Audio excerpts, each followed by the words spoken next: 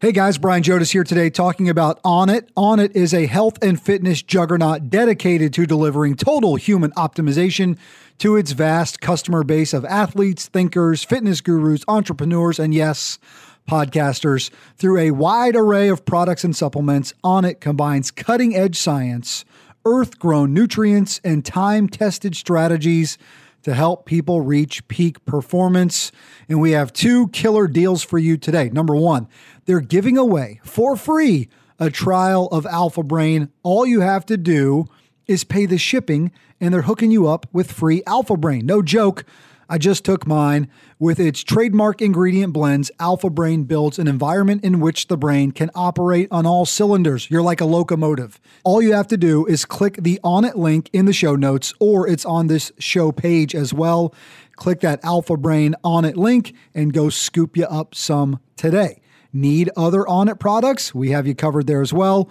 Use the promo code PICK6, PICKSIX, when you shop at onnit.com, and you'll save 10% off just like that. Go to onnit.com, ONNIT.com, and get after it with the promo code PICK6, or click the link in the show notes for some of that free Alpha Brain today.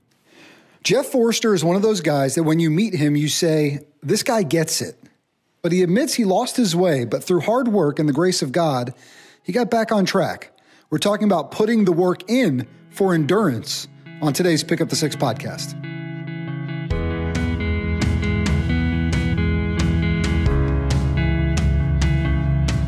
Back again for another episode of Pick Up the Six podcast, and I've got my man Jeff Forster with me today. What's up, my brother? Hey, how's it going? It is going great. We're going to open the kimono a scotch. You and I have been trying to do this for like months now, and just schedules have been crazy. And I've honestly had a lot going on, and I had to move it a couple times. And I'm so thrilled that we're locked in and doing this. In fact, you said it before we came on the air. If we get moved again, it's just fate. Maybe it's not meant to be. Yeah. But here we are. No, I'm really excited as well. And I know that we first met through Brad Lord, through your F3 connection, and we did an IG Live. And since then, we've wanted to have another conversation. So here it is, all formalized. That's right. It was super fun. And we'll share that Instagram Live video in show notes and on the show page and all that. So you guys go back and watch the conversation we have. I was just so grateful to have the chance to chat with you on that day and just getting to know you. You know, this is one of those blessing and curses of social media. There's a lot of, a lot of crap, a lot of bad stuff. There's also a lot of really good. There is a lot of really good in this ability to make these connections. And I think we're kind of living proof of that in how connections can be made on those platforms. And we can really get to know each other and lock shield on some things that we want to move forward with, which I think is pretty cool.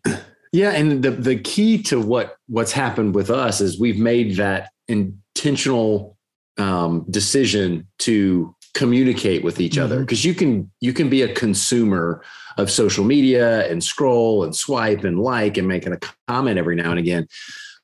But through, like you said, is the rich friendships that I've developed over the last few years, a couple of years really, on Instagram specifically, has been absolutely mind-blowing. I mean, it's been life-changing for me. And it's because each person, you make a connection and then you pick up the phone and you have an old-timey conversation. And then I've had the benefit of being able to meet quite a few people in person, which takes the relationship even further. And it wouldn't have happened without the initial Instagram. I totally agree, man. And it's one of those where you're right. Like that intentionality, I think, is the key to how we're able to do that. And, the theme of what we try to do on this podcast here is share these stories about, folks among us who have kind of gone above and beyond themselves through service before self, strength of purpose, community impact. Jeff has done a lot of those things. So we're going to share a little bit about that. A great follow on Instagram. But I want to get to know you a little bit. I want our listeners to get to know you a little bit. They can't see you, right? But you got a guy he's got full sleeve tats, right? You seem to me like a guy who believes very much in life is about those who you surround yourself with, right? And what that influence is like. So just tell me your journey, man. And then we'll jump in. We're going to talk about a book you wrote, Mighty Warrior Council, a project you're heavily involved in, this really cool 29,000 foot elevation event hike you just did. But I mean, let's kind of get the Give me the story. Let's get to know you a little bit. I will. It'll be somewhat abbreviated. So I'm a Floridian by birth and actually 5th generation Floridian. So my family's been here forever. Yeah, go Gators. Not common. 100% go Gators. I'm glad you said that versus the other one. That's right. It's been a rough year, but we're going to get through it. Yeah. It's all, we'll turn it around. I tell you, man, listen, my first quick dovetail, my uncle was a master's student at Florida before he ultimately got his doctorate at Oregon State. So he bounced around a little bit, but he was a master's student in Florida when Danny Warfel, Jacquez Green, Ike Hilliard, right? All those guys were there. 96 when they beat the Knowles in the Sugar Bowl to win the championship after losing to him in the regular season. So I got a little Gator love for you. I love it. I love it. And you know it. That's perfect. Absolutely. So growing up in Gainesville, that's where I grew up. Yeah. Just, having that opportunity to be around that and being in a college town was always an interesting way to be raised. My family is a family of entrepreneurs. They own their own businesses. I grew up, my dad had a toy store and a hobby store. So that was always a fun thing. And I know we'll touch on a lot of different things, when people hear, oh, your dad had a toy store, the key to that as a kid was the lesson that he taught is that you don't get anything for free. Somebody still has to pay for that. And so I got an employee discount growing up because everybody thought I got free toys. I was like, nope, I still had to pay for it. And I didn't even get it at cost. I got it at 25% discount. Right. So. And you probably had to go in and work too. Oh yeah, for sure. Yeah. And for me with my dad is that anywhere he was, that's where I wanted to be. I mean, he still is just my hero.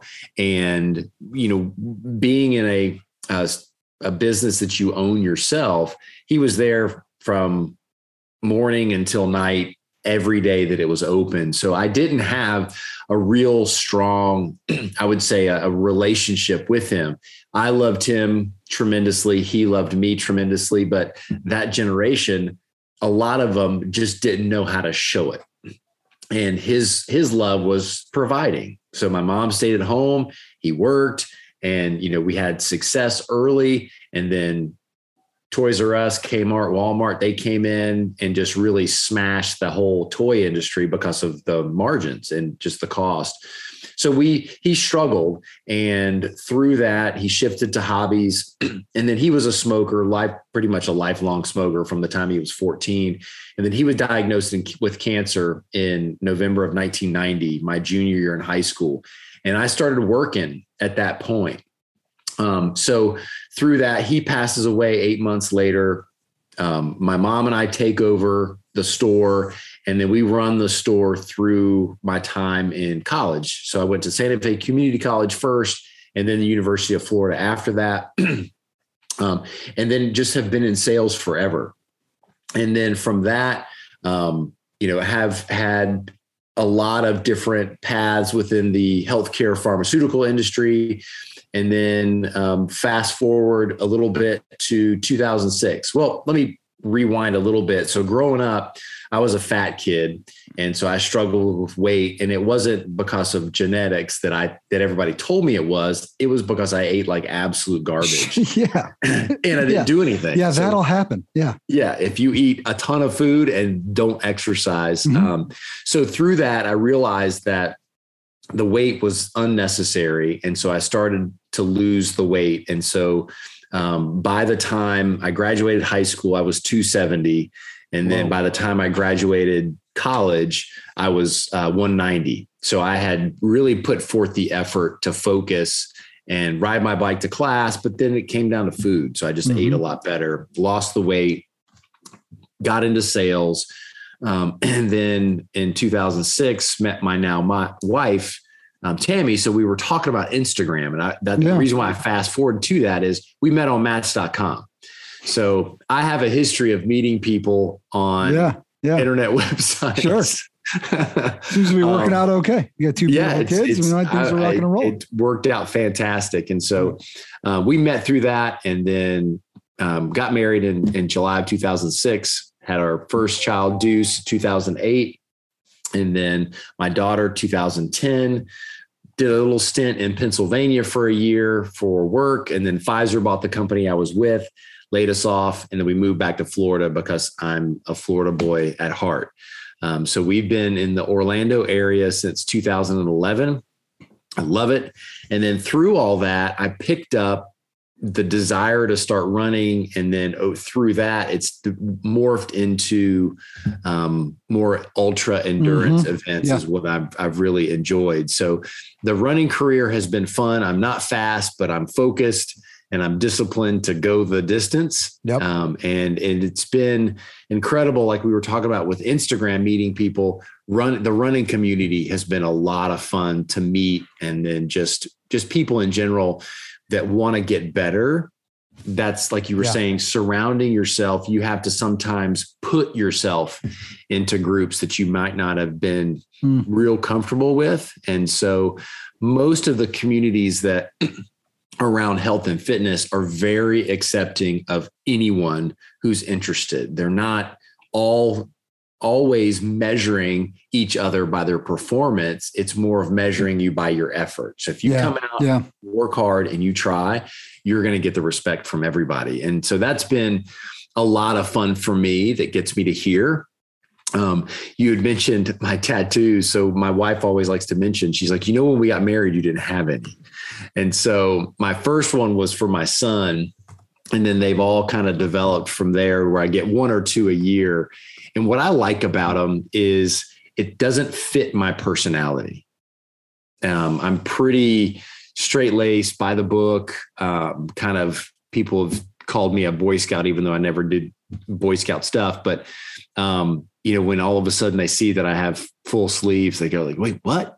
And then, then they think that I'm different. And I think that's what's pretty fun for me is that people immediately make a judgment when they see something like that. And then they meet you and then they realize that what their perception is not the reality. So it's a good lesson for me and for others, is don't always judge a book by its cover. Yeah, there's no doubt about that. In fact, I remember seeing one of the early things from you that, that popped up on my way. And I was like, man, full sleeves, knows Chad Wright, Navy SEAL, 3 and 7 project. This guy must be a spec op dude, right? That did some stuff. And then get to know you a little bit. No, that's not the case. But I've also seen you surround yourself with a lot of people like Chad who have served. You're wearing a shirt right now that says serve on it. So tell me a little bit, and I want to come back to this endurance athlete thing, but tell me a little bit of just about, gravitating towards those who have worn the uniform. And I know you put a lot into giving back to that community who like me, right? My dad, my brother, a lot of loved ones,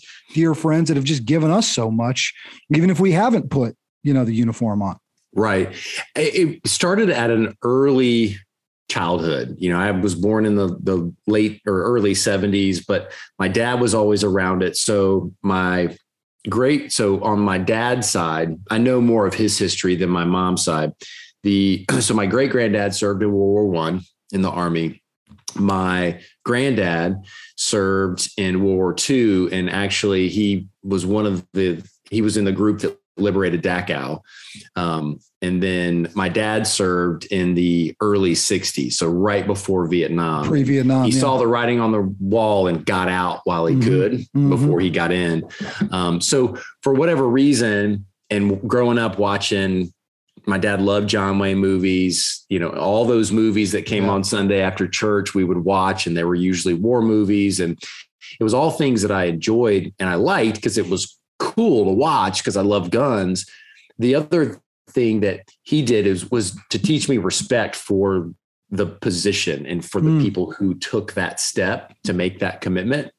And I felt like that's where I was headed until he got sick.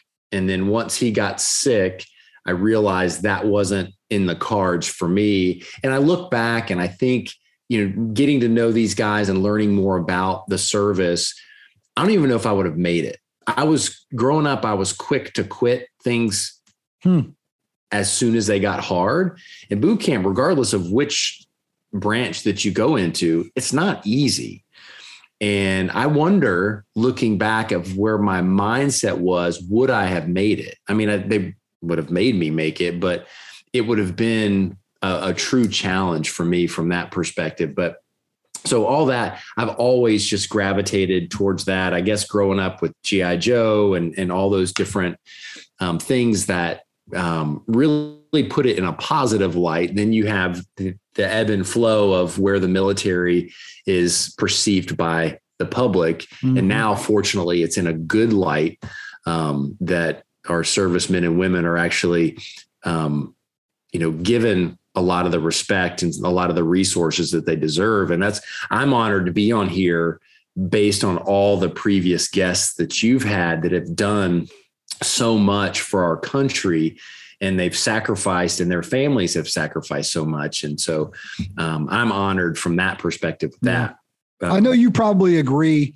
I feel a real obligation, right? I feel an obligation to share those stories, not for me, not for people to come on here and listen to me. I feel an obligation to introduce people to folks like Chris O'Toole, who we just had on the episode before this one. You've never met Chris. You'll never meet Chris. You walk into the grocery store, you could see Chris. Nobody knows him. Chris is just a regular guy who was in the Army during Iraq and is now a cop and dedicated his life to his country. But what he was asked to do on deployment with these mass grave assessment teams. So when what we came back to was like, think about when you say thank you for your service, what that means, like what that guy's been asked to do. Just some guy walking down the street you've never met. And that's my whole point, is like, I just feel a real obligation to help share those stories and use the God-given talents that I know that I have from some awareness. Right? Look, I know this is what he designed me to do. Connect people to something bigger than themselves, share these stories. And so I probably, like you, feel an obligation to be around that community. And they're so supportive. They, like the endurance athlete community, similar to the guys that I've met that are not all special operators, but a lot of special operators, military folks. They've got their brotherhood that I'm not a part of. And I totally get that. But there isn't a welcomeness. There is an embrace if you're genuine and real about who you are.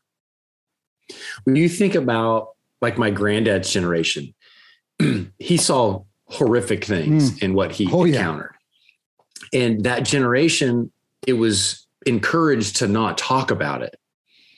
And so the lessons that they could have passed on are gone with him. Like I'll never get to know his story and the things that you're doing for the people that you're interviewing. One, it's awesome that they feel comfortable enough to share. But think of the legacy that you're allowing them to leave to their family, because it's recorded forever. I had the privilege, a gentleman that was like a grandfather that went to church with us. And then after my dad passed away, just took great care of my mom. And he was a conscientious objector, a medic in the 101st, went in on Market Garden, got captured in Battle of the Bulge. But as soon as I found out about all that stuff, I was just blown away and fascinated. And I remember we had a plastic model club. And so I asked him, I was like, would you like to come in and tell your story? And he said, yes. And he actually tape recorded it. I wish I had the tapes, but none of his kids ever asked him about it. Yeah. And the story that he told was amazing, of what he went through his service and through being captured in a German POW camp, and then being on the train and getting strafed by P-47s because it wasn't painted POW, and the final guard and it was like a 70-year-old or 80-year-old guy and his grandson were the guards. They had no bullets in their rifle. And it was just to hear the things that he did. Those are gone forever. And so it's a great opportunity now that there's so many different avenues for people to tell their story that is so powerful. One, it's extremely therapeutic. Like people, you have to get that stuff out, and the horrible things that they've seen and done. Not horrible things that they've done. You know what I'm saying? Is just the things that some have been asked to do. Very incredible things. Yeah. And it's just, I applaud you for doing that. And I'm glad that you see that as your calling, because then that's genuine interest in allowing them a platform to tell their story. Well, if I'm not genuine about it, there's a 3-star general that's sitting downstairs because I'm at his house right now that'll have my butt. So we got to be careful about those things. I want to come back to this. You talked about sort of, endurance athletes. I love folks that run 5Ks, 10Ks, marathons, all those things. What I have noticed in this endurance athlete community, specifically if you're doing multiple events like that a year, these long events, these ultra marathons, the 50Ks, the 50 milers, even the hundreds. I was at a 100-mile run a weekend ago because my friend John Fry was raising money for Healing Transitions, and he did that 24-hour run. I was able to go out and run 2 blocks with him. So it was almost 20 miles by the time the weekend was over. He did 100. It's incredible. But there is this neat thing. And I want to ask you this. So you said it's not about how fast I run or the results I get, but it's about putting the work in. What does that mean specifically as it relates to that athlete and that sort of community of athletes? I think some of it is when you're running those long events. So the longest one I've done is a 50K. And so I've got another one coming up in January, and you'll love it. It's called the Hellcat 50K. It's in Green Cove Springs, Florida, outside of Jacksonville. Nice. On an old Hellcat base. So you run around the base. Yeah. It's really cool. A lot of it is though, there's so much training that's involved. 5K, 10K, really even a half marathon. I would say 60 to 75% of the average public could go do a half marathon tomorrow. They're going to hurt the next day. They're going to walk a lot, but you can do it. I mean, it's 13 miles. But when you get into that 50K range, it's more, there's a lot of training. So it takes a lot of self-discipline just to go. Like I'm looking at the training and it's 7 days a week. You're not running 7 days, but you've got to stay pretty focused on that training plan. But then when you get there, people know what you've signed up for and they know what you're up against. And you have, again, it's not everybody's awesome, but I would say 95% of everybody that's there is encouraging, whether they finish first or whether they finish last. And what's really cool are the people that will stay just to cheer the person that's finishing last on. Like when in sports, do you see that where people will stay, they may finish a 50K in 5 hours, let's say 4 hours. Some of them are just, it's crazy how fast they run. It's nuts, man. Oh yeah. But then the last person's coming in 9 hours and they choose to stay there when they could have already been home, showered and then done whatever else. But they choose to stay there because they know that person put as much effort into the race as they did. And if they didn't, shame on the person that ran faster. They didn't put their whole effort in. So it's really neat. And they're just the personalities. Again, everybody's like, if you don't have food, they're giving you food. If you need water, if you need tips, if you need whatever you need, it's a wonderful place that everybody's cheering. Everybody's having a good time. And yes, everybody gets a medal, but if you get a medal, you put forth the effort. Yeah. So it's not the environment that we encounter a lot with our children, that everybody gets a participant medal, but this is a real big deal to go do a 50K and to finish. I feel like one of the things that I've noticed specifically over the last few years, this has kind of been my foray into it, just being around these events, is there's such an incredible camaraderie and community. There's something about, especially if you're doing a 50K or a run like that, that's got like a central meeting point where you can rest, get some food, get some drink. Like you crewed Aaron Dana at Mid-State this year. We'll talk a little bit about that too.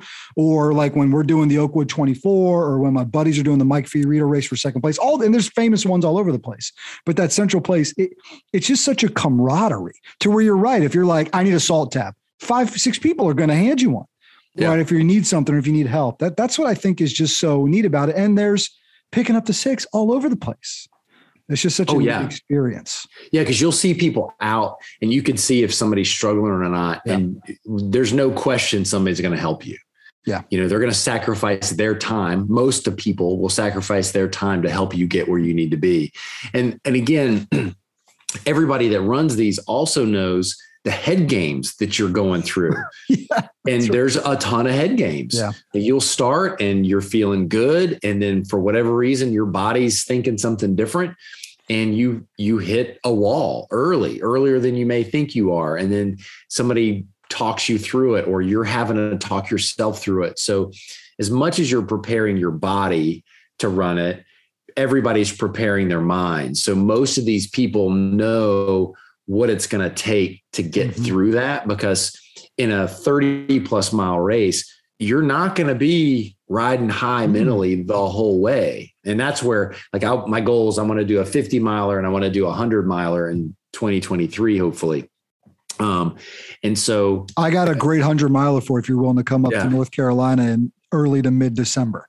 Yeah. It's a perfect place to do it. Yeah. I like flat. So this one's pretty flat, and it's through a historic cemetery. So it's got, cool. It's quite a powerful run. You've also been on the side where you've been able to crew, right? So Aaron Dana ran the Mid-State Mile this year. Give our listeners just a little bit about what that race is. If they know Chad, if they're a follower of Chad on social media, if they know 3 of 7, they've likely seen it come across. So you've done where you've run them, but then there's also incredible impact. And I get a lot of gratitude out of supporting my friends or loved ones that are doing an event like that as well.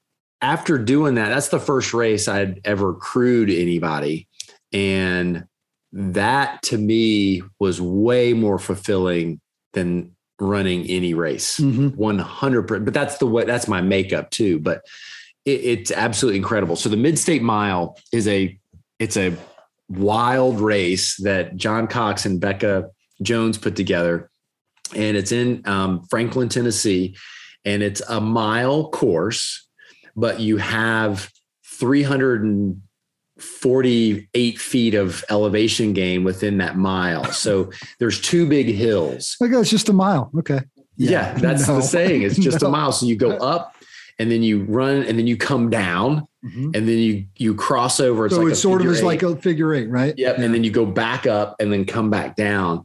And the Mid-State Mile versus the Tennessee Mile, you have 20 minutes to do that lap. Okay. So no matter how long it takes you, you have to be in that corral ready to go when he blows that whistle for the next lap. Otherwise you're out. And is everybody going back out at the 20-minute mark? Right. Yes. So you wait, right? So to come in, whatever time you got left, that's your rest time. Then you're back out. That's how they work. I got Correct. You. Okay. So Chad won it the first year. And so he shared his philosophy, and he runs 18-minute laps. He comes in, rest for 2 minutes and go. And it was so fun to see a lot of people that'll come in a lot faster, but then he's just Mr. Consistency, just never broke that. He might come in a little bit early or a little bit later, but it was almost clockwork of how he paced himself through that. And he won it again. I mean, he went over 100 miles. It was like how many hours? 38 miles or 38 hours, I think. 38 hours. Wow. Just kept grinding it. And Aaron made it through the night, and it was hot weekend. And he did fantastic. And but being in so you come around, so there's a corral that everybody gets to crew themselves. A lot of people only crew themselves just because space is limited. We were fortunate to be able to help several guys. And then Aaron's one of our group that went.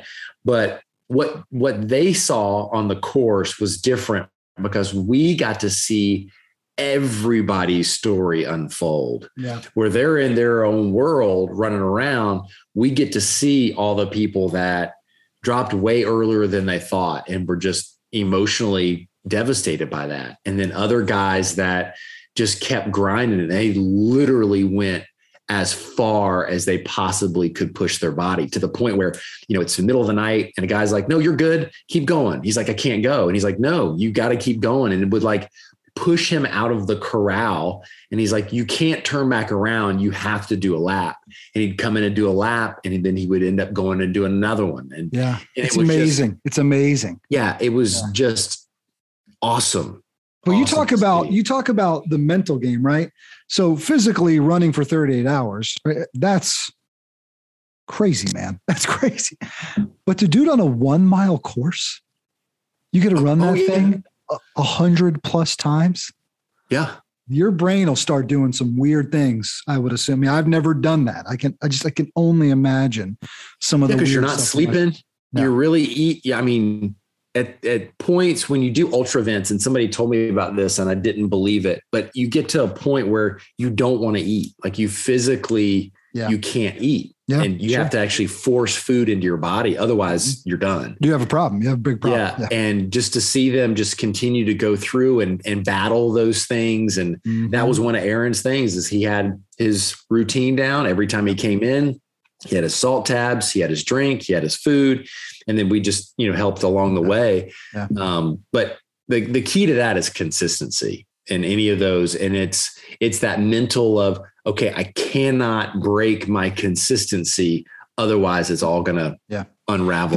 That's why a guy like Chad, I think, is so successful. One, I just love a man or woman, but in his case, I love a man, former military guy who is so strong in his faith convictions and not scared to tell that to the world. I admire that so incredibly much. But then also when it comes to these endurance events, I mean, he has a mental weapon that other people just don't.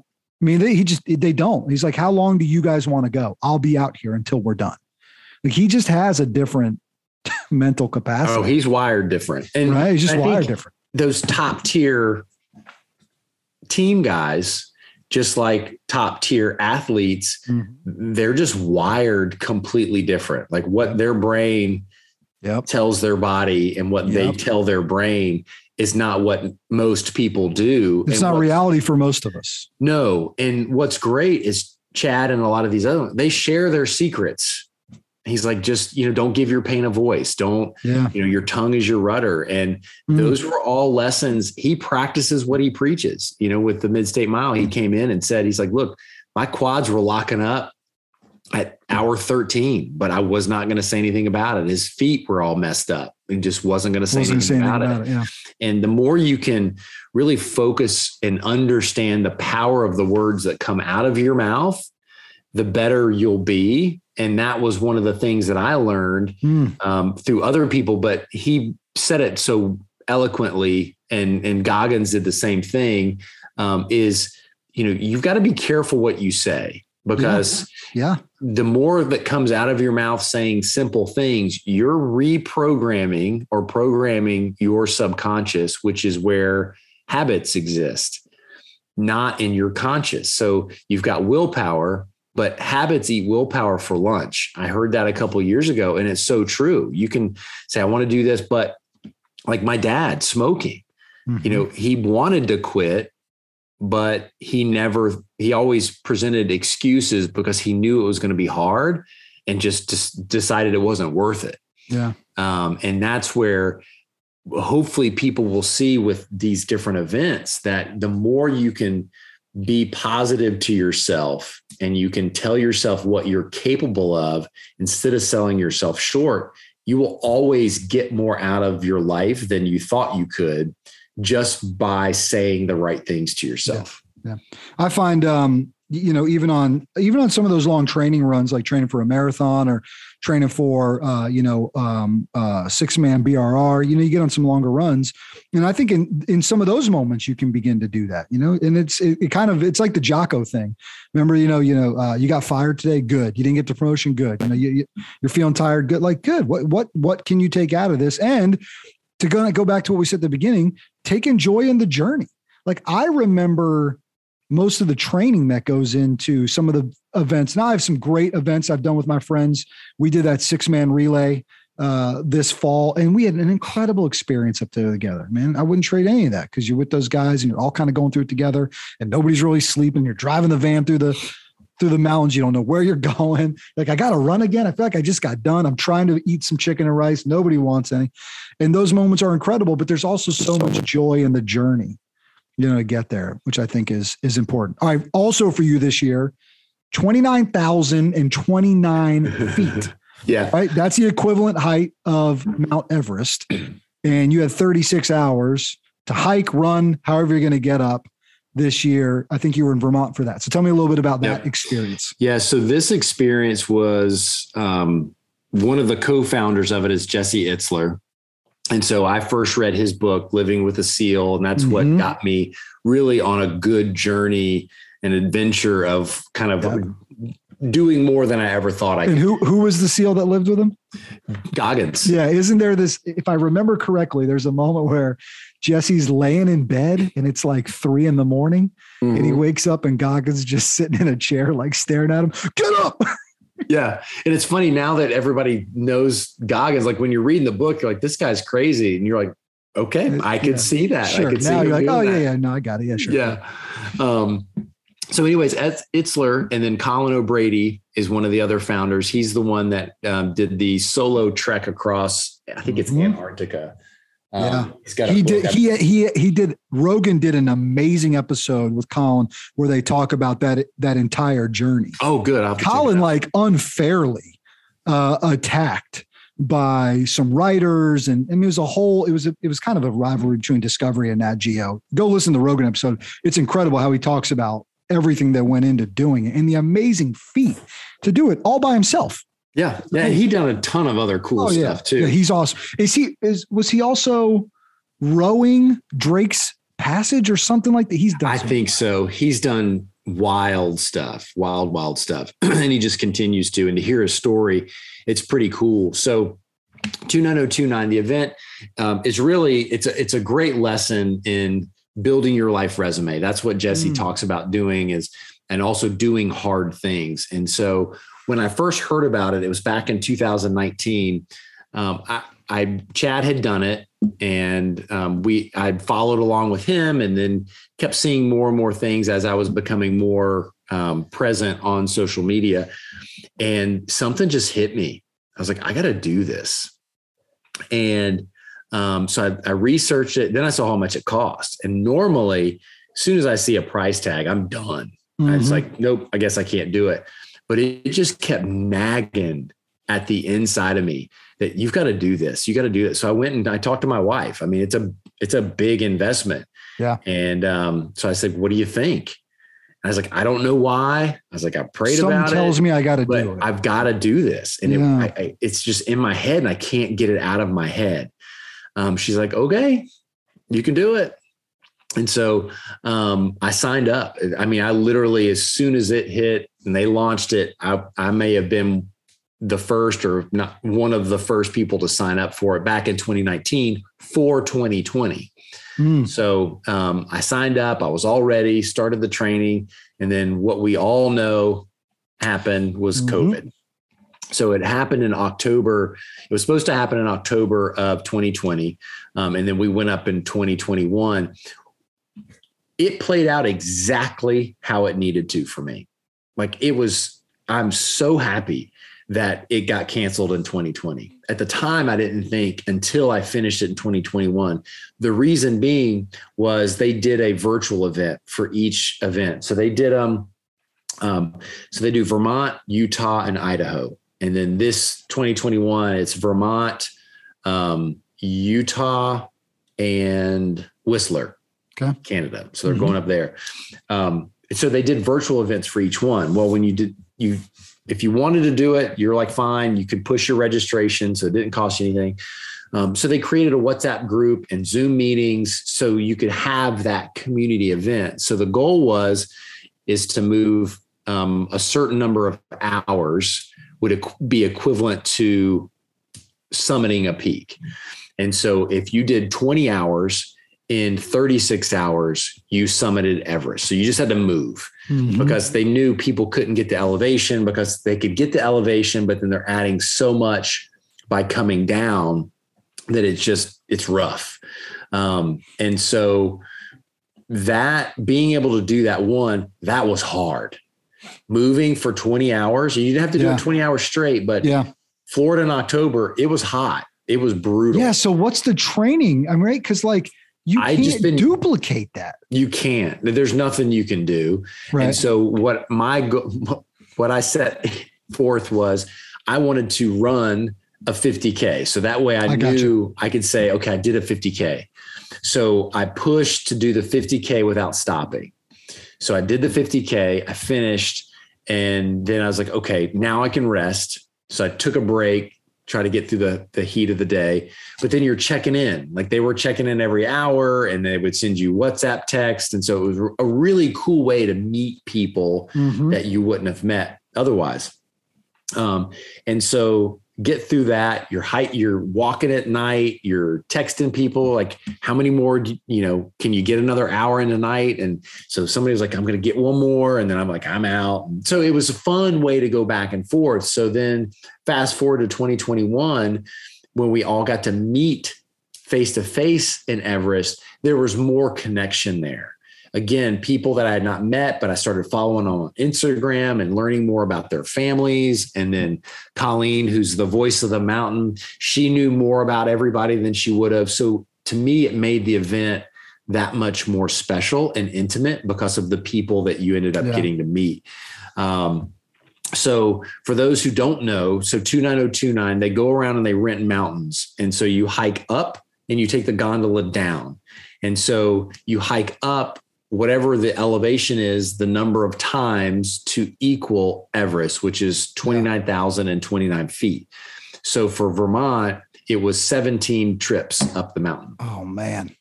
And you talked about Chad with the mid-state. Brian, I'm telling you, I got sick of walking up that same mountain over and over because you knew the places that just were brutal. Yeah. And we're talking. And you're also like, I got 14 more of these. Oh my goodness. You try not to, be a negative, kind of, when I started running, I was the worst. I'd go out for a 6 mile run and be like, I have 5 miles to go. I have 4.5 miles to go. It's like, it's the worst way to do it. But on a thing like that, you probably can't help but think, I got 10 more to go. I got 5 more of these to go. Oh yeah. You're counting them up. And for me, because it was 1,780 vertical. I think it was 1,785 vertical feet in a mile 0.35. So a mile and a third.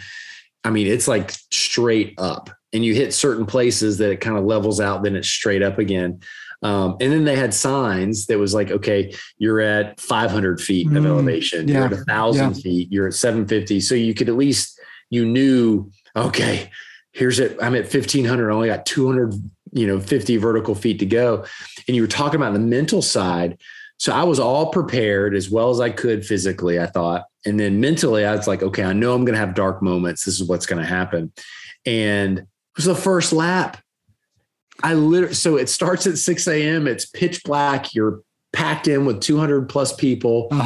And I'm not kidding you. I'm not even a quarter mile into this thing going, what did you just do?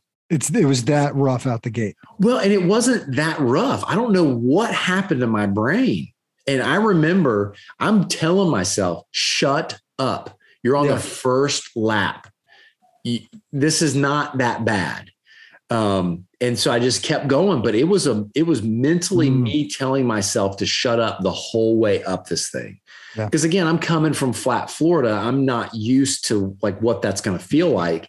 And like you said, then it was mentally, it's like, you've got 16 more of these to go. Yeah. How are you going to do this? And that tells you how crazy our brain is, that if we don't tell it what to do, its first, natural instinct is shut it down, dude. This is self-preservation. It's trying to, exactly. That's exactly right. Go sit down. But I fought through it. It was my fastest lap, actually my first lap. But then it was like after I got through that, then it got much, much better. Yeah. Did you feel like you kind of settled in at some point? I did. You settled in until you hear that weather's coming, and then it gets dark. So when it gets dark, they tell you everything. Like you're going to slow down. You're not going to enjoy it as much at night. And part of it is you can't see like the milestones that you go. Right. Like you just keep walking, and then all you've got is a headlamp. They don't light the mountain up. Something about those hours in a headlamp in the dark. Yeah. Then knowing that it's about to rain and so coming through it and it was just unbelievable because of the people that you encounter and that you talk to. And I thought I was going to have more conversations, but everybody gets in their groove and then they just go. They're kind of just going through the whole thing. I didn't use my headphones at all. I just hiked. And it was such a wonderful opportunity to go through that and to push constantly because of the validation that I didn't need distraction. Just hiking was enough. Yep. And just me being in my head. And I thought I was going to be in my head a lot more. But I wasn't, because it was just, you're literally, your head's down and you're just looking at each step. Yeah. And it was a valuable lesson for me to realize is when things are tough, sometimes just put your head down, focus where your foot's at, and then take another step. Take another step. And before you know it, you're at the top. And Jesse's big thing is when you get to the bottom, just turn right. Don't think anything about it. You get off the gondola, turn right, and go back. Head on back up. Yep. And he did a great talk beforehand. And he's like, do the math. So know what you've got left, because most people that mess up on the time and they get behind and then they're having to rush, or they time out because they got messed up on the time. But the other thing, he's like, if you're going to rest on the mountain. And that was a powerful. Yeah. Because you don't have a choice, right? You rest at the bottom, you could easily be done. Yep. He's like, just go. If you got to sit down, sit down. And he's like, just rest on the mountain if you've got to. And that's a good life lesson, is that you may need rest from time to time, but don't always seek comfort to get the rest that you need, but just keep pushing and just keep going through some of those things that you know are going to be tough. But the fast forward to the end. So the other beautiful thing about the whole thing is my wife was there. Yeah. Sweet. And so she was at the bottom. And then the last day she was at the top. And then my buddy surprised me at one of the aid stations. I had no idea he was going to be there. And I go up on an aid station and there he is. And you got a shot of life, bro. Oh man. Yeah. And it was at a good point. Like and not only did I need to see him emotionally, but physically, I was kind of getting run down, and he gave me a banana with honey, and it just changed my life. Yeah, it changed my life. And that goes back to what you were saying about community and friendship. And, sometimes you just need a buddy to give you a banana with honey on it, and it'll just change everything. And don't have too much pride to not accept that, because most of the time, other people see what you need more than you do. And that was, again, another powerful lesson. But it was through all the hiking, doing the math, resting on the mountain, all those things. It was that final walk up. Now, I'm wearing a red hat right now because that's it. That's all you get when you finish this thing. But but the only people that have this red hat are people that finish the event. And they do such a beautiful job. They have like a red carpet, and it's roped off when you are ready for that one, that's what you go down. And I get to the top, and my buddy was videoing me. And the only thing I could say was, I did it. It was that simple. I just kept going, and it got hard at the end. And, again, having my wife right there and seeing her that was like my Super Bowl moment from an endurance perspective. Yeah. And I can see where people doing 50 milers and 100 milers, or it could be somebody else doing. I remember when I did my first marathon, what that felt like it's an incredible moment that other people got to celebrate with you. And like you were saying with the endurance events, the volunteers and everybody was there. And most of the volunteers had previously done the mountain, so they could relate. They knew where you were at and what you were feeling, and it allowed you just to get overwhelmed by that and support that and encourage that. And it was a feeling that from a sports perspective, I haven't had in a very, very long time. Yeah. Yeah. I love it. How long did it take you? What was the total time? 34 hours. So I did get to sleep. So I slept, I knew my body really well. That's the other thing, is just knowing yourself. And that's part of the training, is understanding what your body is telling you and listening to it. And I just knew I had to sleep. And fortunately, my sleep timed perfectly when it rained. So I slept, and then I went to bed about 10:45, and then got up at 3, and then got back on the mountain by 4, and then didn't stop until 4 o'clock. Got in there. Yep. Yeah. That's and awesome. And that's the other thing is then you see people that are coming up. Like once I hit lap 13, 14, there's more people with their red bibs, which is signifying their final ascent. And they were excited for you and you're really excited for them. And that's the thing is that you didn't get any, at least I didn't see it, anybody going, oh, why is he on his final ascent and I'm not? It was more of a, hey, I wish I was on that lap with you. Yeah. And so it was an incredible event that I still process a lot of the stuff that happened up there, but it just got me in a good place when I came back because you're outside, you're experiencing all these things that not many people get to experience. Yeah, that's incredible, man. I love the story behind it. Congratulations. I mean, what a great experience. And then have your wife there with you too. I mean, just what a neat thing to be able to do. All right. Before we go, we got to talk about the Mighty Warrior Council because I'm just really intrigued by it. There are a ton of similarities to what my friends in the F3 space do. And there's just, I'm seeing more of this. I'm seeing more of this come up, which leads me to believe that there are men that are being unlocked, awakening to this idea of being the warrior, being masculine, being good in that space, right? Sure. So tell me a little bit about that project and what you guys are working on there.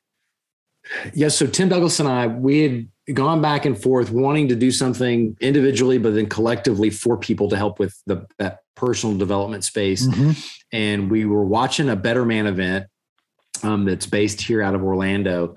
And so he came down and we were watching it and I was like, this is what we have to do. We've got to combine forces and come up and develop a community because there's quite a few that are out there that are really successful and they're really powerful. And they seem to have some vein of faith that runs through them. But at the time, I hadn't seen any that were God first specifically. And I was like, this is what we have to do because I know for my life, once I got my priorities back in line with God first, everything else has fallen into place. And keeping God first is a challenge. And guys need to find a community with other guys to know that you shouldn't be embarrassed to say, I'm putting God first. I'm submitting to his plan for me. I'm going into this understanding what he can do for me. And then also helping beyond that of, the personal development. So you have like church, which is, you go to church, you learn about God and Bible stories and valuable life lessons. You just don't see a whole lot of the personal development, professional development that goes along with it. And so that's what we decided to do. And that's the Mighty Warrior Council. And the 3 words that we center everything around is integrity, discipline, and valor. And if you can have those things as a warrior, you can lead your family, you can lead your community, you can lead yourself. And those are critical. And you said it earlier, the importance of a community. We've got a lofty goal this year of where we want to see it because we know that guys need it. The guys that are in there, the growth that they've had and that Tim and I have had in a year is unbelievable. And I don't know if you've seen it yet, but Sean Ryan had an episode with DJ Shipley. And if you get a chance, watch the whole thing because it's unbelievable. But fast forward it to 4 hours and 5 minutes. Now, I was watching it this morning and he was in a group of other team guys and they were going through and sharing a lot of things. And these guys were opening up and sharing about significant trauma, emotional trauma that they had even back into their childhood. And he said at the time, he goes, I looked at him and I called him out on it. And I was trying to figure out where this was going. And I won't use the language that he used, but he was like, how dare you not share the things that you just shared? Because I've suffered for 16 years alone, thinking that I was by myself. Now, he had an obligation as well. He could have been the first one to share, which would have then presented an opportunity for those guys to share. But what that meant to me and how it resonated with me today was, as men, we're not normally encouraged to talk one-on-one.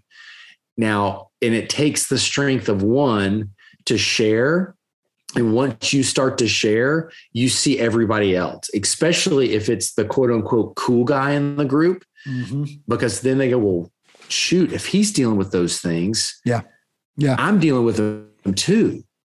And then next thing you know is you're all helping each other. And then we talked about this last night on our council call, is that once you share and you ask for help, you've taken all the power away from that thing that's causing you problems. Because you're like, look, I can't do this alone. This is really giving me an issue.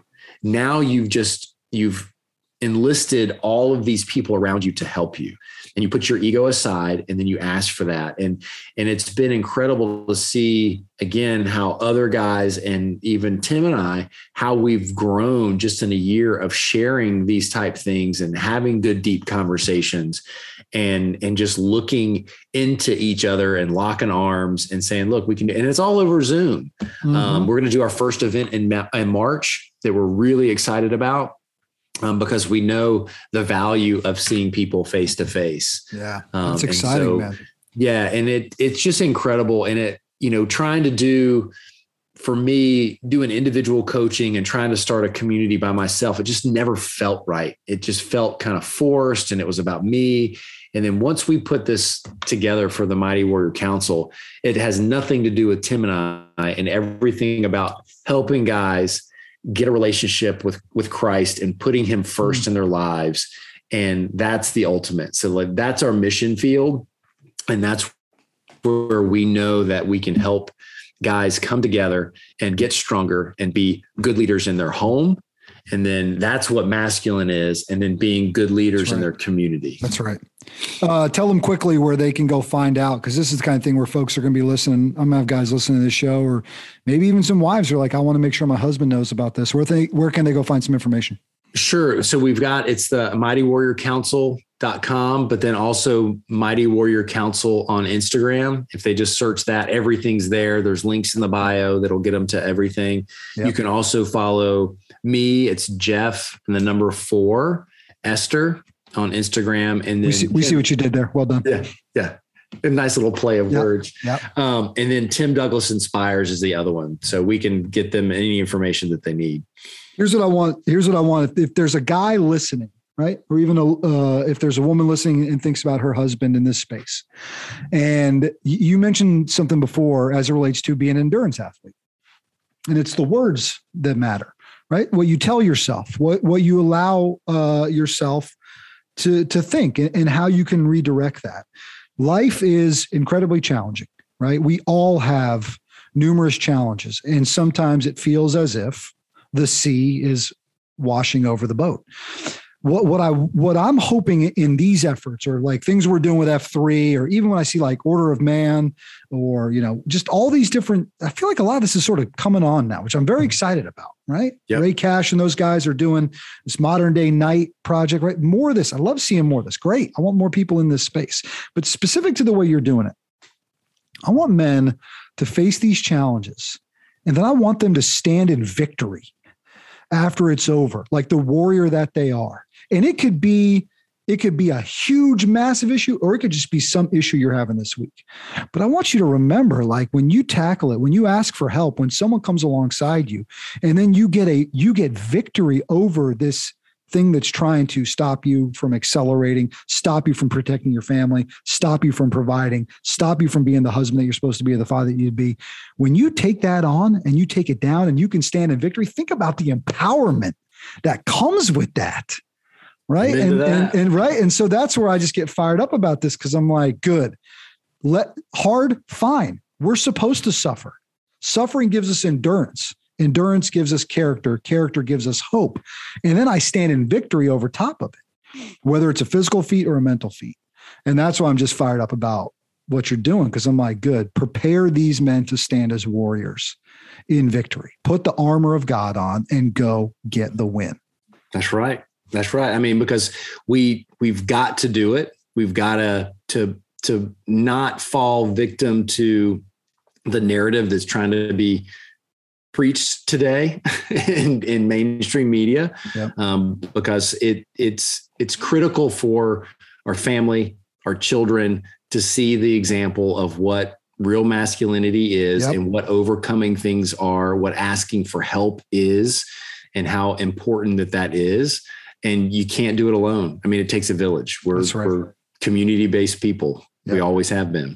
Yep. You got to get around people that can help you, and you've got to ask for help, and you've got to be looking, guys, for the guy who probably needs to be asking for help too. So there's the challenge in that too, right? Keeping your head up. Look, I've got to be willing to check the ego at the door. Fine. It's like, oh man, I can't ask for help. I'll take care of it by myself.